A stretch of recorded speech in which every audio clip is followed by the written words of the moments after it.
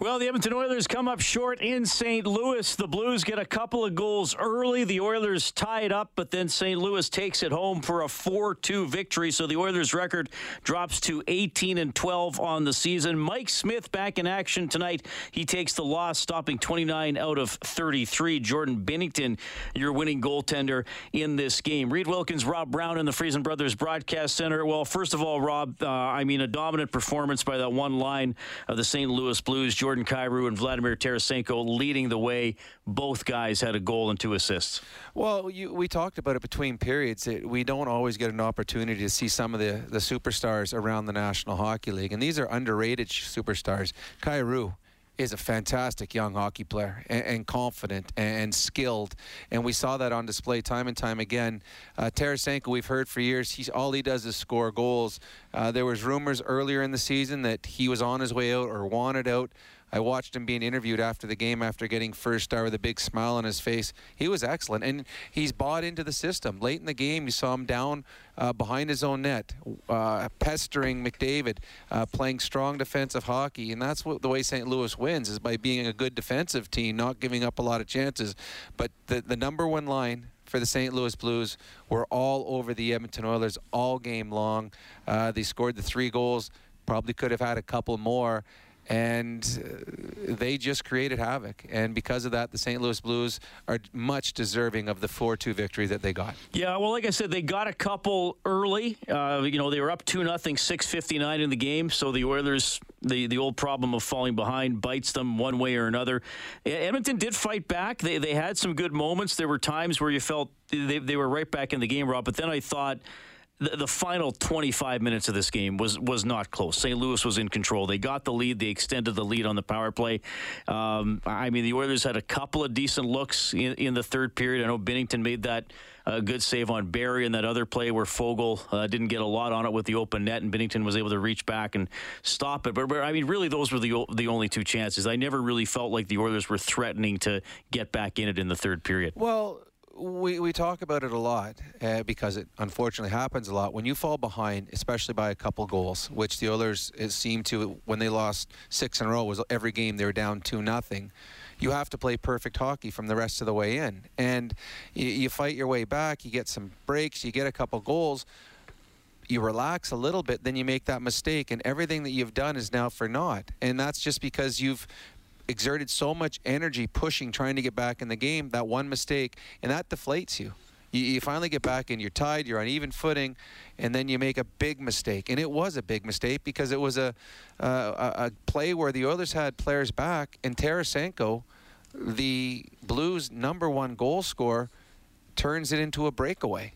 And you just can't give up those chances. And then after that, with St. Louis going into the third period, up a goal with a power play to come, they get to play their game. They don't have to trade chances. They don't have to take any risks. And they forced the Oilers to have to go through 5 guys because there was no odd man breaks. The Oilers weren't getting 2-on-1s, 3-on-2s. I'd have to go back and rewatch the game, but I would think that St. Louis had 7 odd man breaks in this game, including a 2-on-0. A 2-on-0. You rarely get 2-on-0s in practice in the National Hockey League, let alone in a game. So St. Louis took full advantages of the chances they got, and then once they got the lead in the third period, as you said, they just took charge. They closed it down. They dumped pucks in. They just forced the Oilers to have to go through them to beat them, and that's tough to do in the National Hockey League. All right, so St. Louis takes it 4-2, start of a 5-game road trip for your Edmonton Oilers, who are coached by Dave Tippett. What was your assessment of the night?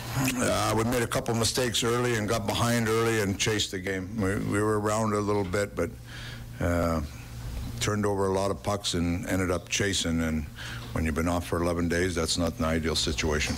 Mike had a lot of work, but yeah, he looked like he had certainly not missed the amount of time that he missed. Or what did you think of his? No, he was good in the net and out of the net. Moved the puck very well. We hung him out to dry there in a couple of those odd number breaks that he didn't have any chance on, but it's good for him to get back in there and get going. Do you have any turnovers tonight, Dave, in order to win? Yeah, you turn the puck over and you chase the game. And that happened. We're chasing the game early and you're trying to make something happen, but ultimately when you turn those pucks over, you're spending a lot of energy trying to get it back instead of playing with it.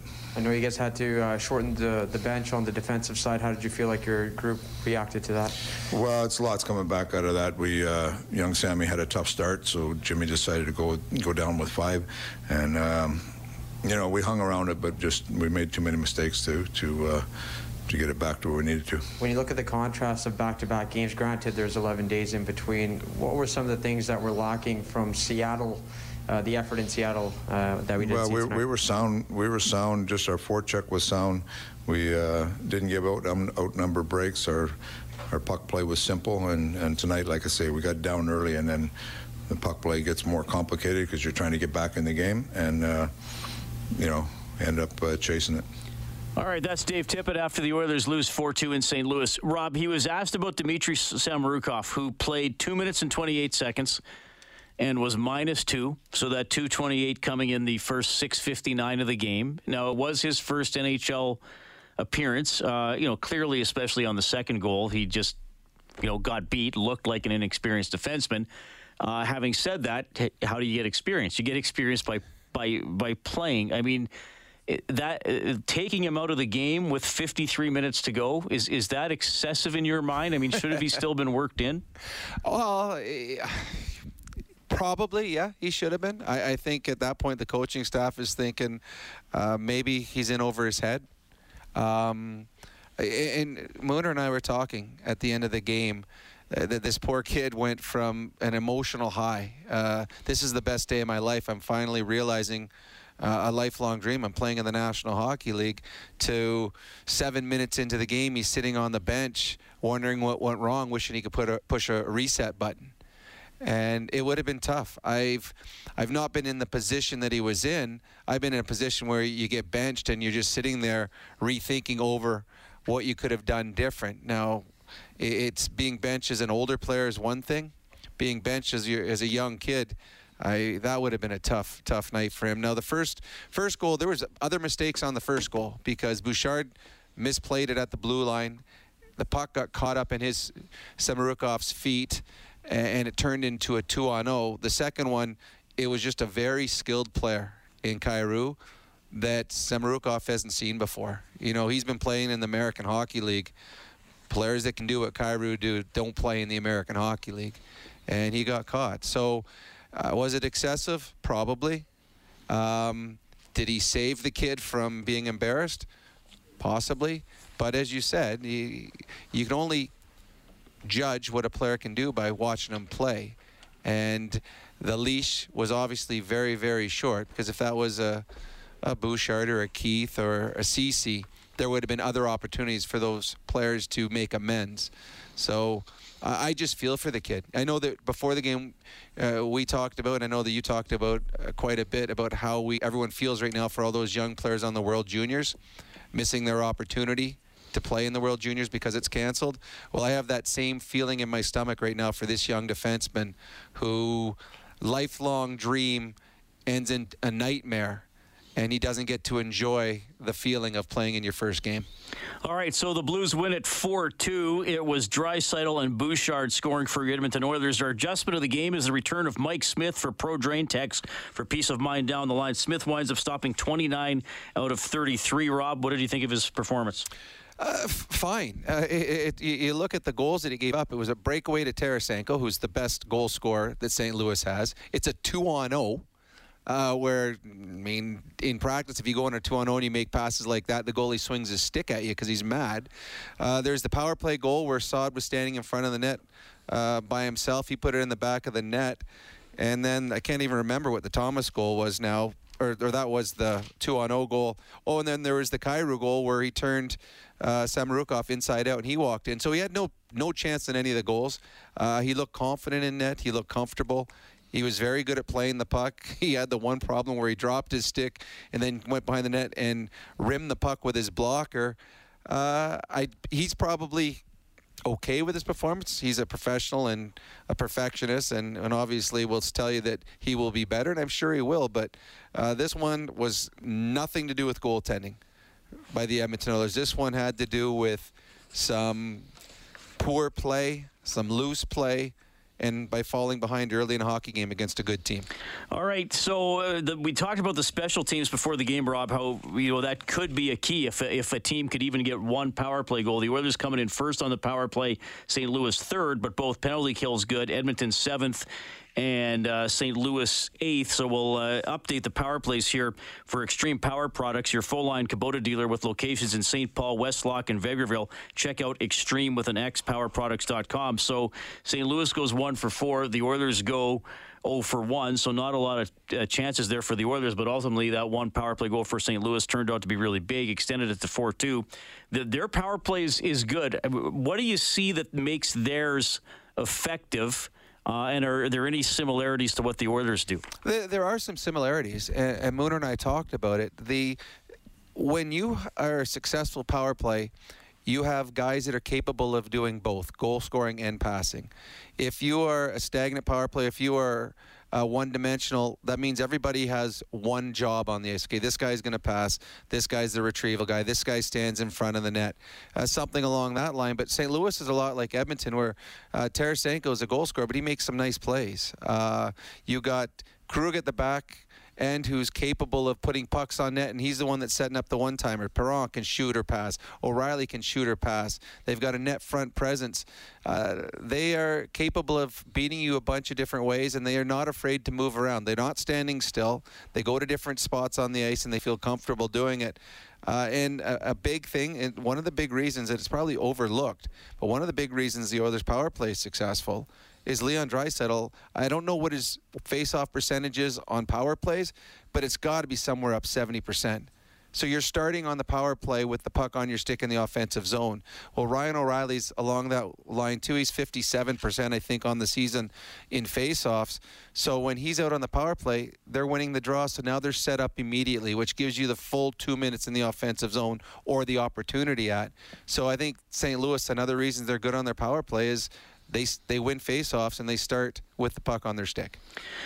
Yeah, Blues full marks for the win tonight, 4-2 over the Edmonton Oilers. Their record bumps up to 18-9-5. The Oilers are now 18-12. They'd won in a couple in a row on the heels of that 6-game losing streak, but now take another defeat tonight as they start a 5-game road trip. Okay, you can get in touch on the CertainTeed hotline, the pro's choice for roofing, siding, drywall, insulation, and ceiling systems. CertainTeed Pro all the way. Of course, the number 780-496-0063. We have Steve standing by. Hey, Steve, go ahead. Hey, it's Steve from Chicago. We came down today from Chicago to watch the Oilers play here in St. Louis. Good talking to you guys. Best hockey talk in the world. We love Ched. Listen to it every day. You guys are awesome. Thank you. 3 quick points. First, I don't know if you guys saw the warm-up. The Oilers were standing around. I said to my son, look at the difference between how the Blues are warming up and the Oilers. Something was going on. They had no energy in warm-up. They came out. They're down right off the bat. This is a team that does not come back. I mean, if they're not winning after the first period, they're 0-11. So that did not look good. Secondly, we heard Dave Tippett talk. I've got a feeling that might be the last time you hear Dave Tippett talk as the coach of this team. I think it's just no energy. There's just no creativity. It took them until 6 minutes to go in the game to put Draisaitl on the ice with McDavid. I mean, you're down. You're chasing the game. You got the 2 best players in the league. Don't forget that the 2 coaches that have knocked him out of the playoffs in the last 2 years have been fired for incompetence, but somehow Tippett keeps coaching. You've got Maurice was gone. I don't buy that he resigned. You've got Colleton gone, and Tippett stays around. The third point I'd like to make is your glacial GM. How many years have you guys been talking about subpar goaltending? How many years have you guys been talking about the lack of depth on this team? And now it shows itself more than ever tonight with the lack of depth. Why are they hanging on to first-round picks when you've got 2 of the best players in the history of the game in the prime of their career? Let's start moving some things around and get this thing going. Let's try and win a couple. We've got guys in their prime. Best hockey talk ever, guys. Thanks so much for listening. All right. Well, that was a good hockey call. Very good, yes. Though I don't agree with everything Steve said. I find it interesting, and I see some of the discussion online, though I don't spend a lot of time on Twitter, but I see things pop up. There are really a lot of people who have the pitchforks out for Dave Tippett. Here's how my response, and look, Tip is not a perfect coach. We've we criticized him for shortening the bench to the extent he did in that triple overtime game. We didn't understand the deployment of all the players in the loss to Chicago in the bubble series. So there are things we can talk about. I don't think this is going to be Dave Tippett's last game. I mean, sure, if the Oilers lose 13 of 15 or whatever, I mean, anything's on the table. But part of the reason the Oilers have been such a poor franchise for a lot of time over the last 15 years has been multiple coaching changes. So I really don't think anything is imminent there. Well, and one of the reasons you have multiple coaching changes is your team's not good enough. I mean, if every coach is having the same problems, it probably means you don't have the right players. Now, having said that, the Oilers have had regular season success. They're a much better team now than they were 3 years ago, 4 years ago, 5 years ago. They're a consistent playoff team. They had a great start to the season. They've hit a bit of a dry spell right now where they're not playing as well. He made some good points about depth players and goaltending. Now, they have tried to get a goaltender. They made a big offer in to get Markstrom. That fell through. And then Mike Smith came and had an incredible season last year, and they were hopeful that he'd be able to replicate that this year, and injuries have affected him. So it's not as though they haven't tried to get a goaltender. They did. They are still hoping that Mike Smith gets back to last year's level, and if he does, if he plays like he did last year, this is a good hockey club. If he's an average goaltender, well, the one thing that we've seen is the Oilers 5-on-5 aren't a great 5-on-5 team. They still aren't. They're top heavy, and when their top players don't put the puck in the net with, score 2 or 3 a night, they're not getting depth scoring. So there are improvements this team needs to make. And I don't know if they can make enough of them this year or not, but the biggest thing, and the caller talked about it, their goaltending has to be, it can't be average. I don't think the Oilers are a good enough team to win with average goaltending. They need good to very good goaltending for them to be a team that's going to move on, not only in the regular season, but to move on and win playoff series. And here's you know what, I'm happy to hear thoughts on Dave Tippett. Mm-hmm. So we can focus on that tonight if people want, because he's been brought up a lot. But I mean, here's the things I would challenge Steve on a couple of things he said. His energy in his post-game interviews. Don't talk to me about that. Bill Belichick is arguably the greatest NFL coach of all time, and he intentionally is trying to put people to sleep in his interviews. Well, and so are the Sutters. When Darryl Sutter was winning Stanley Cup with the LA Kings, he intentionally had the worst interviews ever after the game. He and his brother, they intentionally went in there to. I think they would pull a card out in their coach's room and say, okay, the card is 7, number 7. I'm only going to say 7 words total in my press conference. So as far as press conferences, there's some, and I've played for some really colorful coaches that like to talk in the press conference. Couldn't coach their way out of a paper bag, but they could talk. And the other and this is an interesting thing Steve brought up. And this I find really divides people that talk to us, Rob. So Steve said, why did he wait so long to put McDavid and Draisaitl together? And then we get other people on the side of the fence that if they do play together or start a game together, then we get the feedback, well, wait a minute, we're supposed to try and diversify and not have them on the same line. So I feel like for Tippett there, he's not going to win no matter what. So, hey, phone lines are open on Dave Tippett. If you want to ask Rob a question about his approach, the style, the deployment, that's fair. And I think Steve did bring up some good points. Yep. But I would challenge him back on the energy in the post-game interviews and the usage of McDavid and Draisaitl, because no matter what he does, again, to me, the post-game interview thing is irrelevant. I really don't think that matters. Using McDavid and Draisaitl, yes, but like I was saying, when the Oilers lose a game, however he used McDavid and Draisaitl is going to get questioned. It'll be the wrong way. Whatever he did, that was the wrong way when they lose. But when they win, it didn't matter which way did them either because they won. But the Oilers, for the Oilers to be a good playoff team, and that's what they're striving to be, Connor and Leon playing together, the Oilers are not deep enough in their second and third and fourth lines to be able to win that way. Because another team will load up and they will put 5 guys back and they will play a 5-man swarm against the top 2 players, knowing that if against the second, third, and fourth lines, without a Leon or Connor on it, they'll be able to beat them. So that's why the Oilers want to be able to run 2 lines. Now, to be able to do that, they need other players like a Yamamoto or a Fogle tonight or a Puljujarvi when he's playing or a Nugent-Hopkins to be better 5-on-5. They need those players to be better 5-on-5 for the Oilers to be able to run them separately, and that's the goal. The goal is to have a 2-headed monster. Good teams have that win championships, and the Oilers are still trying to find the right pieces for it. Yeah, and basically, here's what I think will happen. I mean, regardless what I think of the coach or his performance, here's what I think will happen as an observer and someone who's around the team a lot. I think unless there's a complete bottom dropping out in the standings and in the performance, Dave Tippett will coach the rest of the season. His contract is up, and ultimately probably the playoff success and how he managed some key points throughout the regular season will determine whether or not he comes back. I mean, if the Oilers get in again and they're out in the first round, well, yeah, that's a fair comment for sure. The first round pick, I think that's going to be in play, quite frankly. I don't think Ken Holland wanted to trade it the last couple of years. I mean, Holland said it would be in play to try to upgrade towards the trade deadline. It'll be in play as long as, and we expect it to be, as long as the Oilers are still in the playoff. In the hunt, yes, for sure. Yes. If they are, then I agree. Everything's in play at that point. Yes, they're going to try to improve themselves for a playoff run. And it should be. But it'll all depend on what the team looks like come trade deadline day. Yeah, and I mean, Ken Holland, we've talked about it before. Kyle Turris did not turn out to fill the role that they wanted.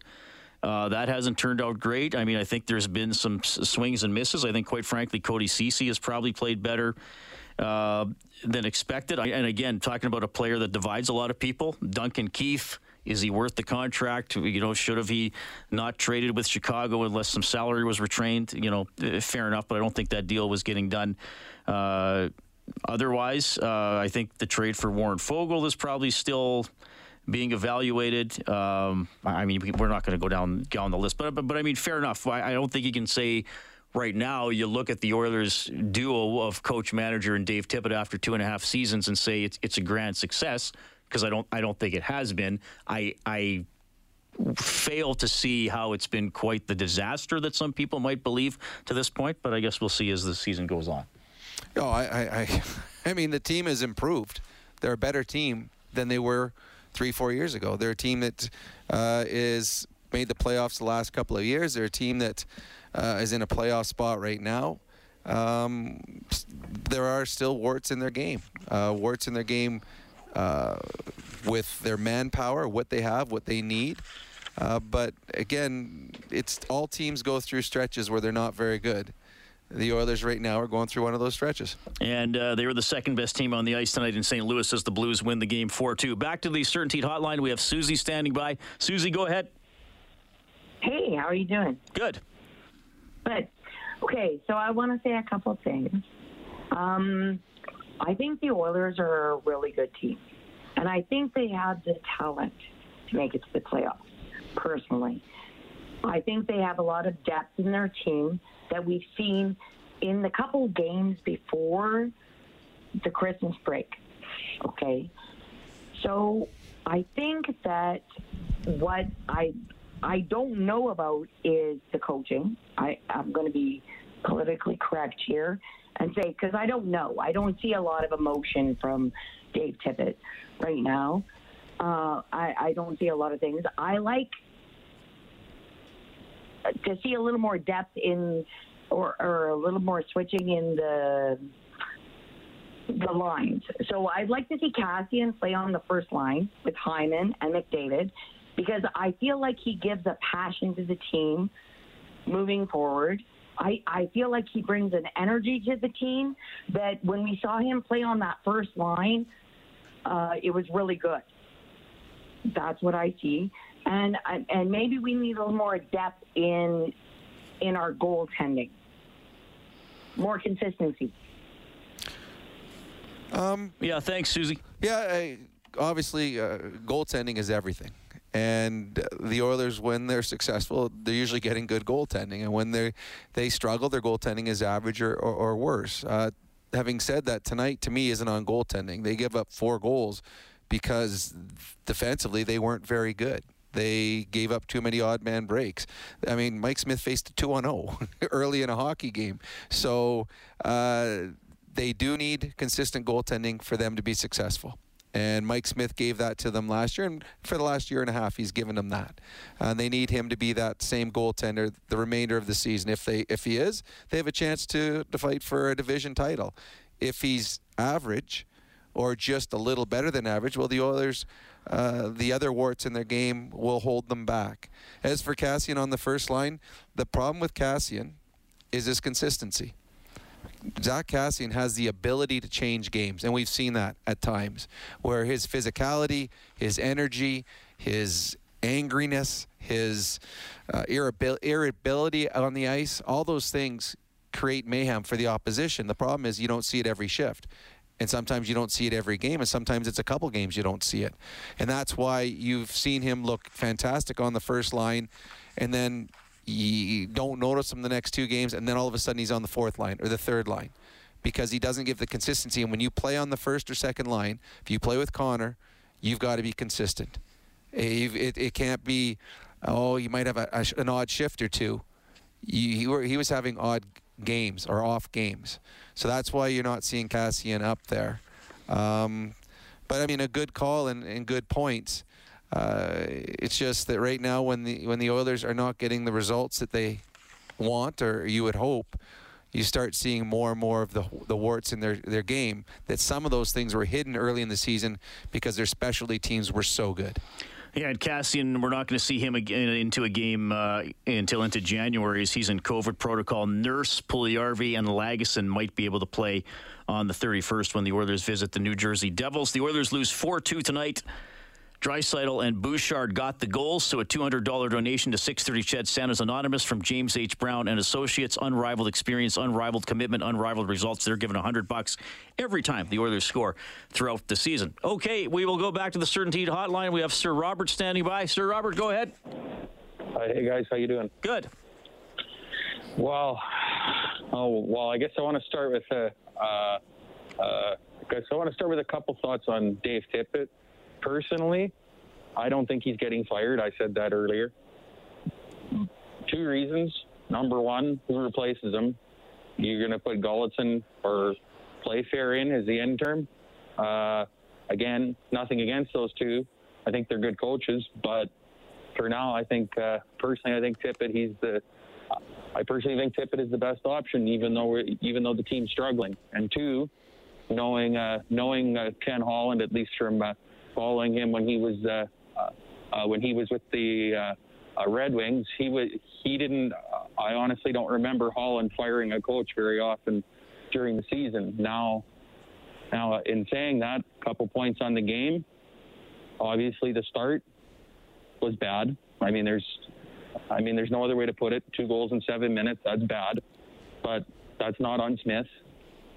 I thought the stretch up until when they tied it, and then up until when Tarasenko put the Blues back ahead, I thought the Oilers were fine.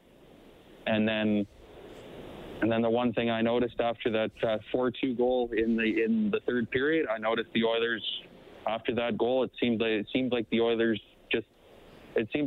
were, I guess, deflated. Yeah, thanks, Robert. We appreciate it. 780-496-0063. Oilers lose to the Blues tonight to start off their 5-game road trip, which would have been a 6-gamer, which would have been 8 straight away from home. Anyway, there were games postponed, as everybody knows, Rob. And should touch on this as well before we get back to the phone lines here and some more post-game reaction. We got Nugent Bouchard coming up.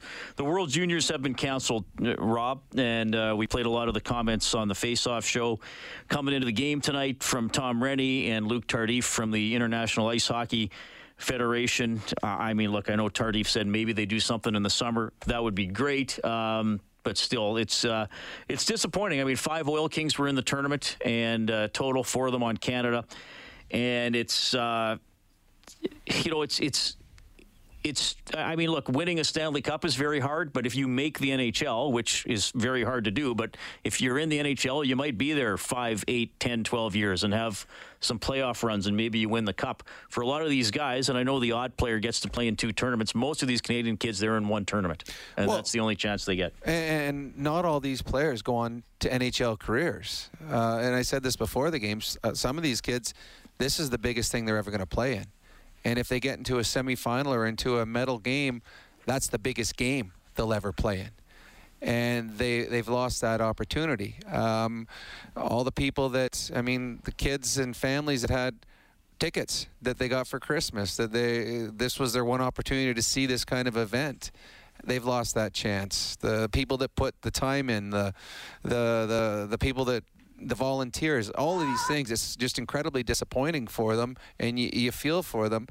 And it's, people waited 2 years. They had the bubble one, and it was awesome. This was the year everything was supposed to get better, and they're going to have people in the stands. And my heart sunk when I heard that today, that they were canceling it, just for all of these young men, that this was a dream come true, that dream was taken away. And I don't blame anyone out of this. This is just the way the world is right now, and the way that this virus is going around creating havoc in just about everything in everybody's lives. You just want to wake up one day and there's something says in the paper, COVID is over, and we can go on living our lives the proper way, in the way that we all knew. So you feel for them. You hope maybe there's a chance. Maybe they do it in the summer. But right now there's a lot of very disappointed young men and a lot of disappointed families. Those moms and dads that came here to see their kids realize one of their lifelong dreams. They're going home today knowing that their son is just a little sadder today than he was when he woke up. Yeah, Oilers fall 4-2 in St. Louis. We'll go back to the Certainteed hotline, 780-496-0063. We have Jamie on the line. Jamie, you're on with Rob and Reed. Go ahead. Hey, guys. First thing, if they fire Dave Tippett 6 games above 500 during the new year here, I will lose my crap. Come on. This is an overreaction. You can't fire For one thing, we're not really struggling. We're still in reach of the top spot in the division. And that's just an overreaction. That's typical Edmonton-centric kind of overreaction, man. This coach is awesome for our team. I don't understand why we're over and over again. I've called into the show about this before. But to me, the pattern is they are too aggressive early in games. They get counter-striked. They get behind. They get frustrated, whatever it is. And the other thing is I think they need more balance, and they can't have more balance now because they still have so many good players out. But when they do get their whole team back, balance out the lines. Because I've seen plays tonight where it just seemed – I don't know. It just seemed unbalanced. But that's all I got. Thanks a lot, guys. Yeah, we appreciate that. Clearly the lines are going to look different. Now, every team is going through this, so certainly not an excuse for Edmonton. But, yeah, as hopefully players recover from COVID and injuries, and there are limited additions to the injured and COVID list, yes, things are going to look a little different for sure. But I really, Rob, I thought for the first half of the game, Draisaitl, Yamamoto, and Nugent-Hopkins were the Oilers' best line tonight. Oh, I thought they were for sure, too. I thought Leon started very strong in this game. They created a number of chances. They scored a goal. It was just – and actually, they were minus a couple just on bad luck. And I think both of the first 2 goals they were on for it had nothing to do with it, just some sloppy play and a young, inexperienced defenseman making a mistake or two. It's every team in the National Hockey League, as you said, is dealing with different lines, different defensive pairings, players in the lineup that probably wouldn't have seen the National Hockey League this year if it wasn't for COVID, and you're trying to adapt and get through it the best you can. Unfortunately for the Oilers, they had an inexperienced defenseman tonight that probably showed that he's not quite ready for prime time, and the mistakes that he made showed up on the scoreboard. But I don't believe there will be a coaching change. I don't even think they're close to that yet. But this is a team that's got to find its way and has now lost 7 of its last 9 games. And that's not good enough. This is a team that should challenge for the division title.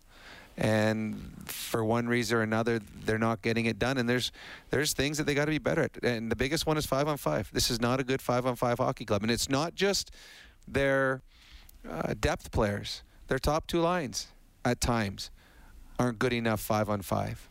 And when you get to the playoffs, when you get into more important games are won and lost in 5-on-5 play. And the Oilers have got to improve on that if they want to be a good playoff hockey club. All right, 4-2 St. Louis wins tonight. We're happy to hear from you. 780-496-0063. Rocket's going to be next up. You're also going to hear from Nugent Hopkins and Bouchard. This is Heartland Ford Overtime Open Line.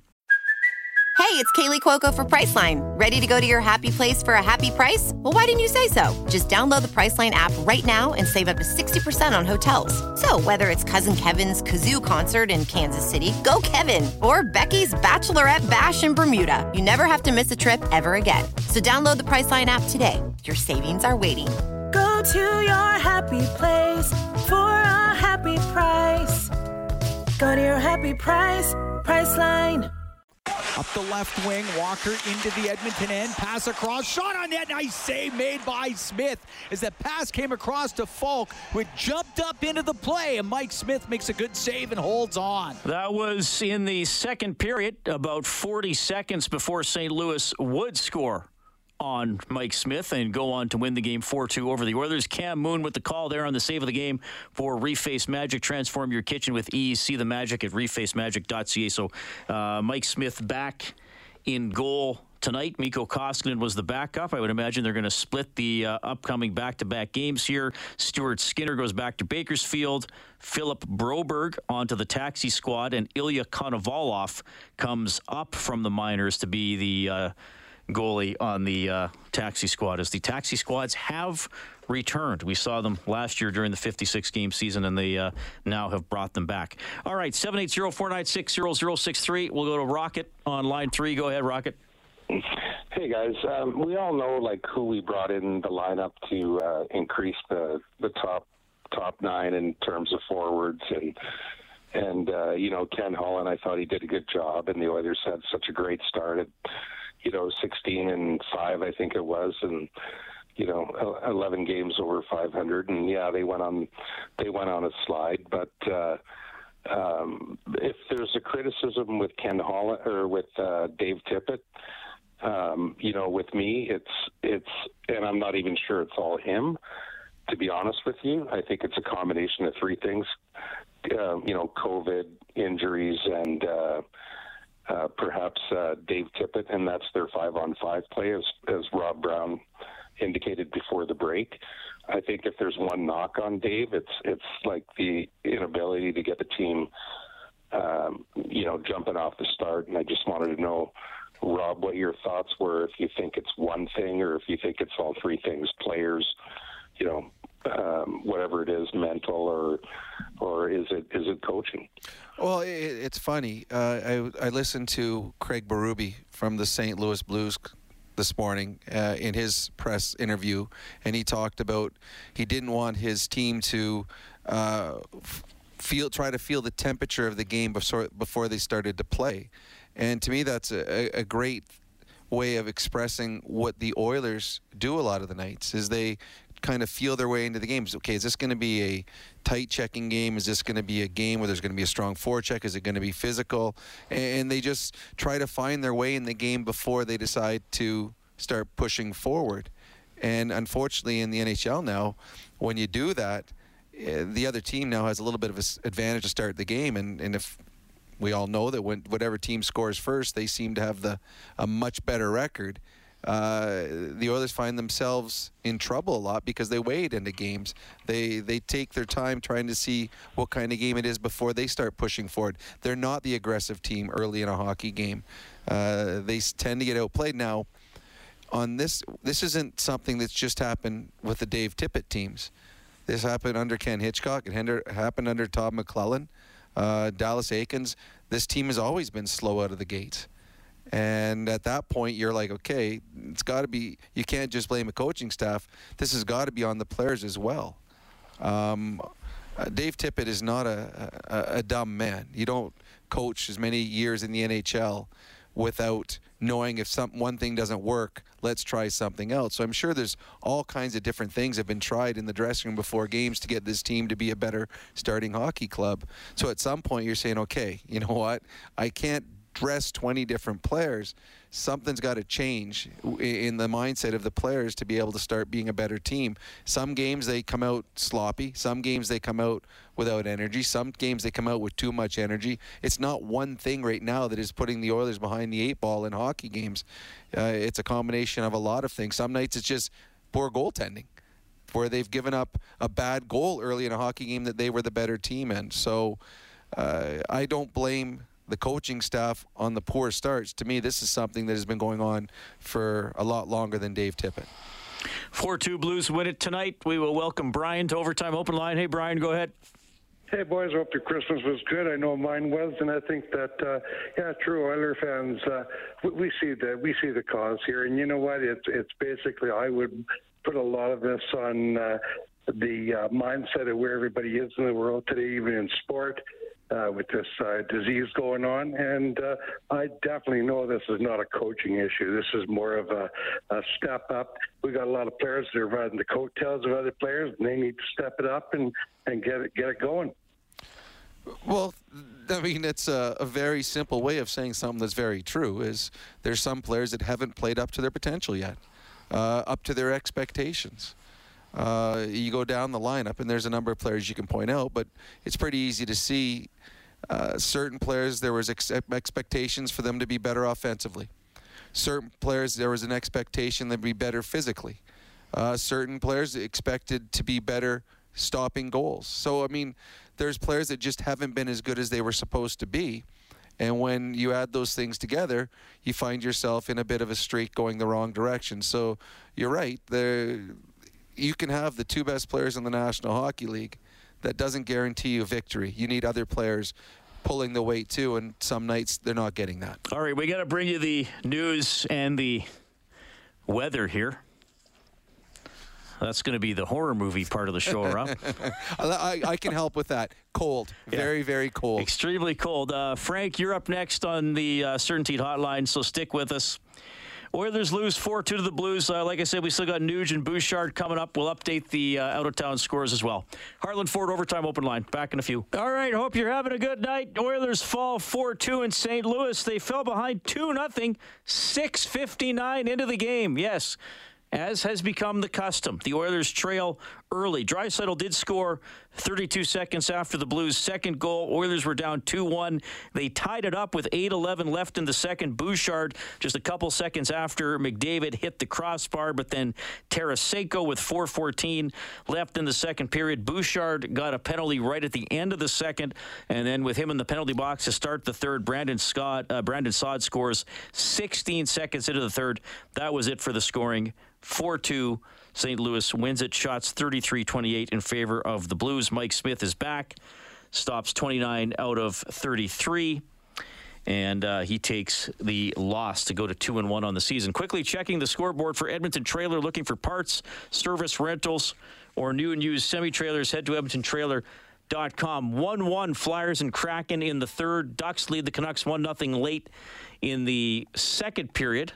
Finals from earlier. Capitals outscore the Predators 5-3. Panthers edge the Rangers 4-3.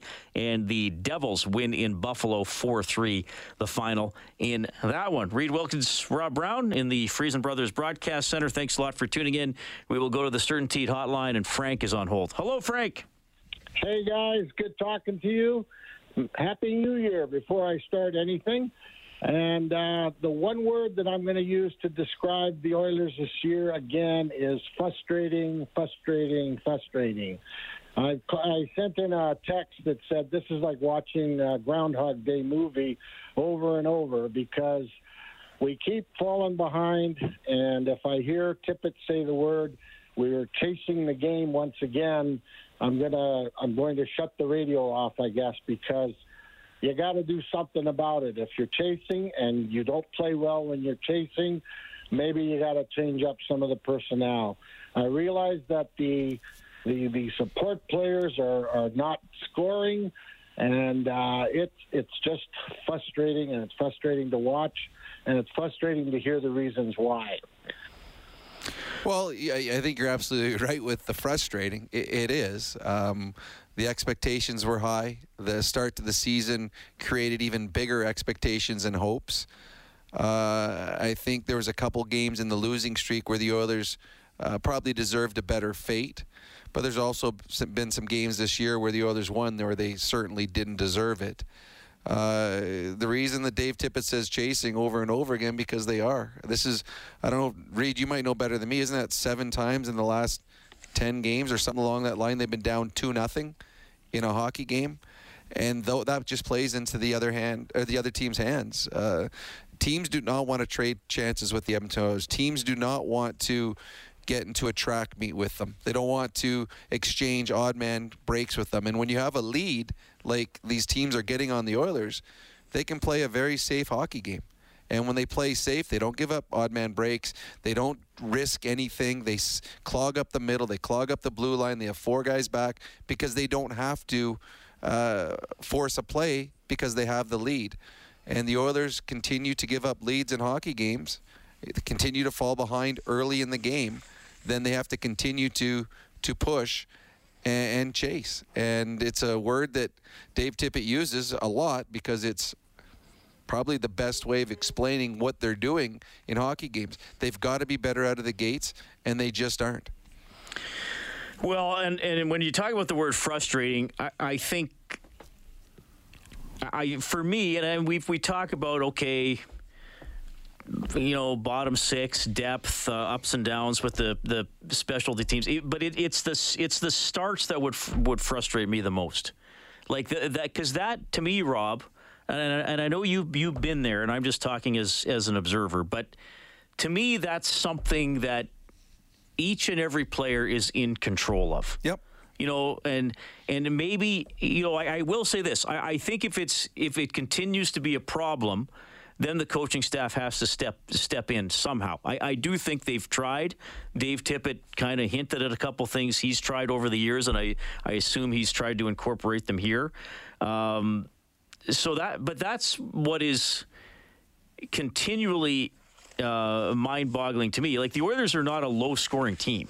You know, it's not like we're saying, well, they fall behind in the first 10 minutes of a game. But, you know, if you're crappy in every part of the game, well, then it's not really just that much of a problem. I mean, they got, you know, and oddly enough, they're even after tonight, they're a plus goal differential in the first, though I think that's going off some of the games earlier in the season. So that's what I struggle to understand. Like, if it's the same thing over and over again. And yes, I know you said, okay, there have been a couple games where a goalie gave up a bad goal or whatever, but a lot of times it's just lack of energy and lack of push early in a game. And I'm sitting here thinking, like, okay, you can control that. Like, you can at least play even some nights as opposed to being behind 1-0 almost all the time. Well, and to me, it isn't. There are nights that it was lack of energy or a lack of push, but there's been a lot of nights it was the energy was there, but they make silly mistakes. Tonight, the Oilers started well. They were fine, and they made 2 big mistakes. One, I mean, they gave up a 2-on-0. They gave up a number of odd man breaks, and sometimes I think what the Oilers do is they they come out with, I don't know, too much energy or too much push, and they just don't play smart. I think, to me, the biggest thing the Oilers lack early in hockey games is, I don't know if hockey IQ, or they just don't play. They don't play smart. Sometimes they play hard and they're not smart with what they're doing out there, and it costs them where they give up. They're over aggressive in the offensive zone, and all of a sudden it's an odd man break going the other way, or they're anticipating a play that doesn't work out. Now they're on the wrong side defensively, or they turn the puck over in the wrong spot. Tonight, I don't think there was a lack of effort in the first 10 minutes of the hockey game, yet they were down 2-0. And just big mistakes that the Oilers have made. And that's the Oilers have the ability to control hockey games, and we've seen that. We've seen where they've gotten behind and absolutely dominated, 20-minute stretches of third periods where you're thinking, okay, this game should be 8-0 for the Oilers, but they're behind because of the start they had. So when the one caller called earlier, I don't think there's one thing to why the Oilers fall behind. It's every game, it's a different reason. Tonight they didn't play smart. Tonight they didn't play hard. Tonight they weren't energetic. Tonight they weren't thinking. Tonight they didn't get a save. All of those reasons are in it, but at the end of the day, the one thing that has been consistent about an inconsistent season has been the consistency of bad starts. All right, let's go back to St. Louis. Here's Ryan Nugent-Hopkins. Coming out of that lengthy break. I thought did some things right, but overall, we just gave them too many good opportunities, and Smitty had to make some big saves, and give them that many odd man rushes, and let guys come down 2-on-0 and 2-on-1 and get breakaways, and good teams like that are going to make you pay. Evan talked about the turnovers, said they were far too frequent, especially on the defensive side of the puck. How does the team maybe kind of take the learnings from that, especially on game one of a 5-game road trip, and maybe apply them heading into Friday? Well, yeah, you get on a road trip like this, and simplicity goes a long way, and even throughout individual games, I thought we were doing it at times, and putting pucks behind them and getting a forecheck going, and we just didn't do it often enough. It's got to be something that's ingrained in us, that we're going to do it every shift, and that's how you build a forecheck, that's how you build a team game, and tonight that wasn't there for us. I know you guys erased a 2-goal lead in this hockey game, but it did still feel like you guys were still a little bit behind or not necessarily playing up to your potential. Well, we did a good job fighting back, but then obviously you give up that third one, and then you start the third with the PK, and they capitalize, and then you're just chasing, and they're not going to try nothing. They're not going to give you anything easy, and they're not going to turn the puck over, so it makes it harder to come back. But like I said, I think we just we need to keep it simple, and that's wasn't there, but watching the game in Seattle, the guys just put the puck in, went forecheck, created lots of loose puck turnovers, and got chances from it. So we need to be able to do that every night, and shift by shift. All right, it's Ryan Nugent-Hopkins. Oilers lose 4-2 to the Blues. Whenever Edmonton scores 5 or more in a game, we turn on the Japanese Village goal light. That allows you to go to 630shed.com and print up a coupon for a free appetizer to Japanese Village. Try the legendary Wagyu steak cooked before your eyes. Reserve now, jvedmonton.ca. Randy on line 2. Go ahead, Randy. Hey, good evening. Hey, listen, Rob Reed, I really enjoy your show. I've been listening to you two for years. Pardon me, huge fan of 630, Chad. Thank you. I'm sitting here at the Gun Esso right now, listening to the program only because I'm out of hours. What I'm trying to say is there's been no mention of money. Okay, now I make 3 trips a week from Grand Prairie to Calgary. I get $550 a trip, and you know what? I'm happy with that. I think that's reasonable. But here's what I'm trying to say. There's been no mention of these guys, the kind of contracts that they're signing, and they're making millions of dollars.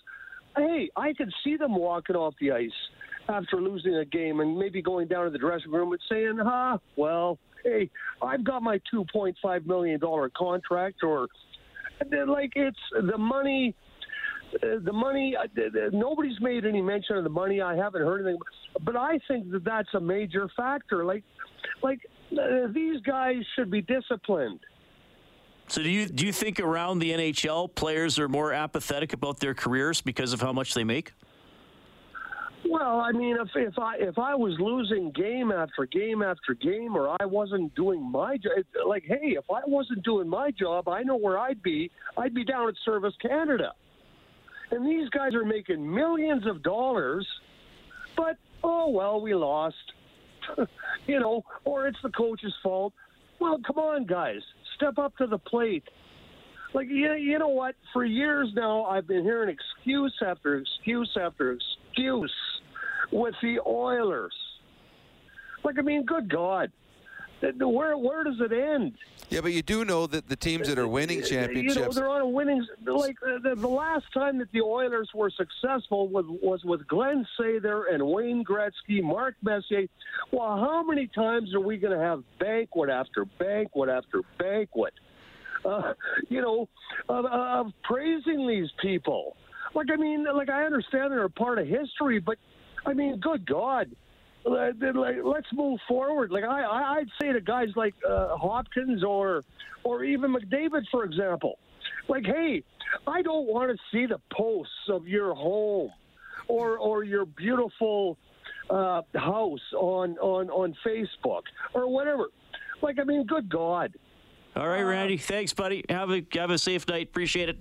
780-496-0063. Oilers lose 4-2 in St. Louis. We did call a quick timeout. Heartland Ford overtime open line. Okay, Oilers lose 4-2 to the Blues. Don wins a $50 River Cree Resort and Casino gift card. River Cree set the line. I set it at 2.5. Total points combined by Fogle and Hyman. They got 0. It was indeed under. River Cree Resort and Casino. Excitement. Bet on it. 780-496-0063. Greg, go ahead. Well, I'm going to good evening. I'm going to start by turning down my cell phone because you guys are yelling in my ear. Wait, anyways, it must be really difficult for these guys to play hockey in a season like this. Like, you go and get the World Juniors canceled in Edmonton. Like, those boys are in St. Louis trying to play a hockey game, and now they realize that the Juniors has been canceled in Edmonton. Like, it must be really difficult for these kids to play not just the Juniors, but the Oilers, to play professional hockey in times like this. And I just want to hear what you guys think about that. Like, Greg, I've got to ask you a question, and I'm not trying to be a jerk, okay? I don't know if you're being sarcastic or not. Me, brother. I don't know if you're being sarcastic or not. Oh, I've been. Okay. No, I'm being serious. That people ask me that question all the time. All right. Then, to answer your question, then.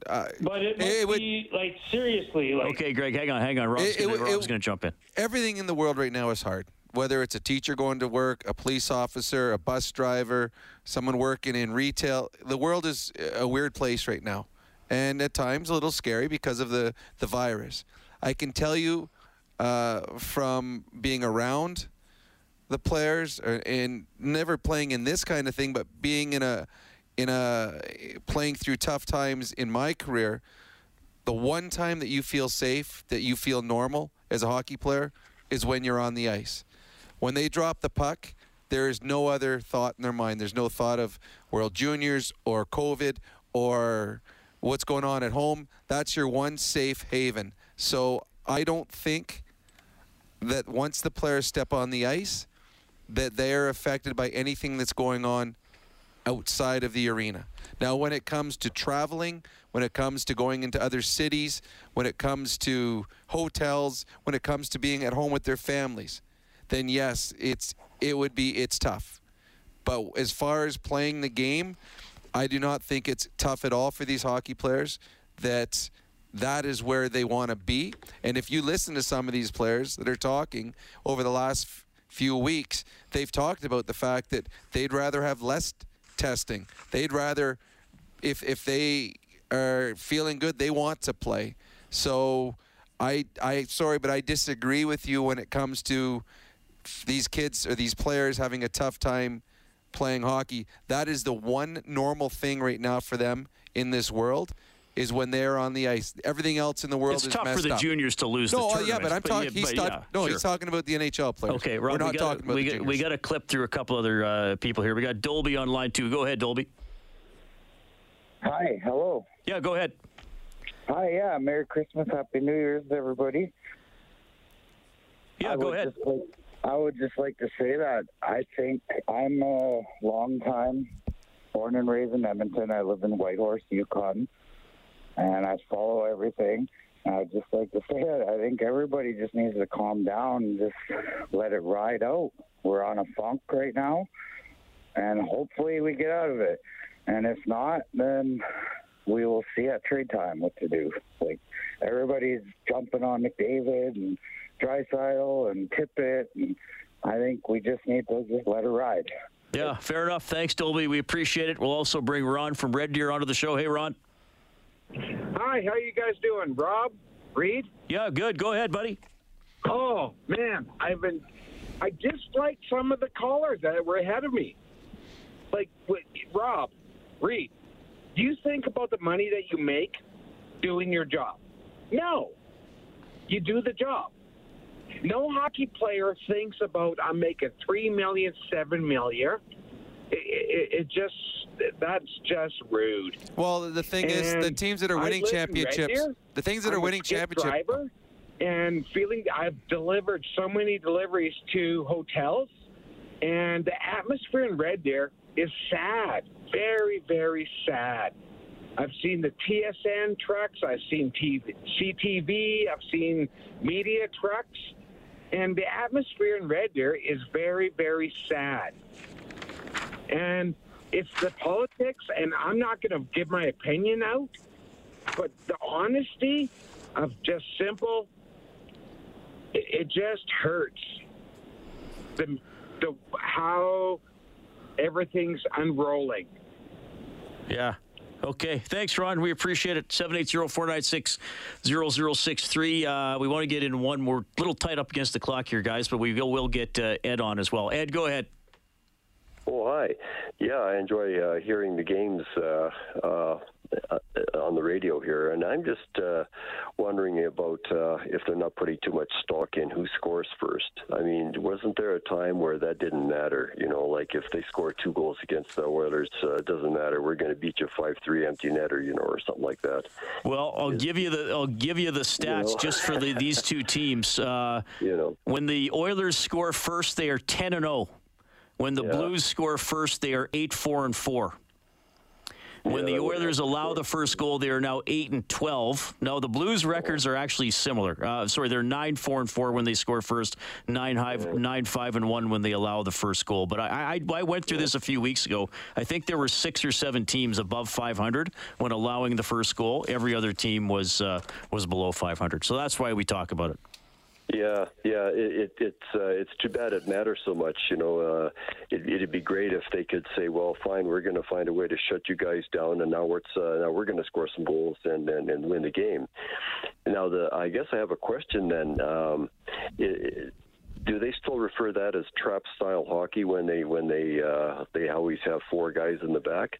Oh, good question. That's good. I don't think they're playing a trap. Yeah, they're playing they're playing with just less risk. I think they played that in Europe there for a while. They were guilty of playing trap-style hocky, and it was kind of a lot of teams in the NHL played it for a solid part of a decade or longer too. But yeah, thanks, Ed. Rob, what did they just call it? Like depending on how you line up, 1-2-2 or 1-1-3, whatever. Well, yeah, it's not a trap because I played against a trap in New Jersey, and they just didn't even try to score ever. I think teams now, they just, once they get the lead, they just don't take any high risks. They 50-50 pucks, they take the defensive posture. Get the puck at the red line, they dump the puck in. And then they counter-strike. And I think we saw that tonight a lot where St. Louis would wait for an Oiler mistake, and then they would pounce. And I think that's what teams do against the Oilers. They wait for the Oiler mistake, and that's how they try to create their offense. All right, Oilers lose 4-2 to the Blues. Next broadcast is Friday morning, 9:30 a.m. for the Face-Off Show. Game at New Jersey will start at 11 a.m. Thanks to our studio producer, Angie Quinnell. On behalf of Rob Brown, I'm Reed Wilkins. Thanks for listening to Heartland Ford Overtime Open Line.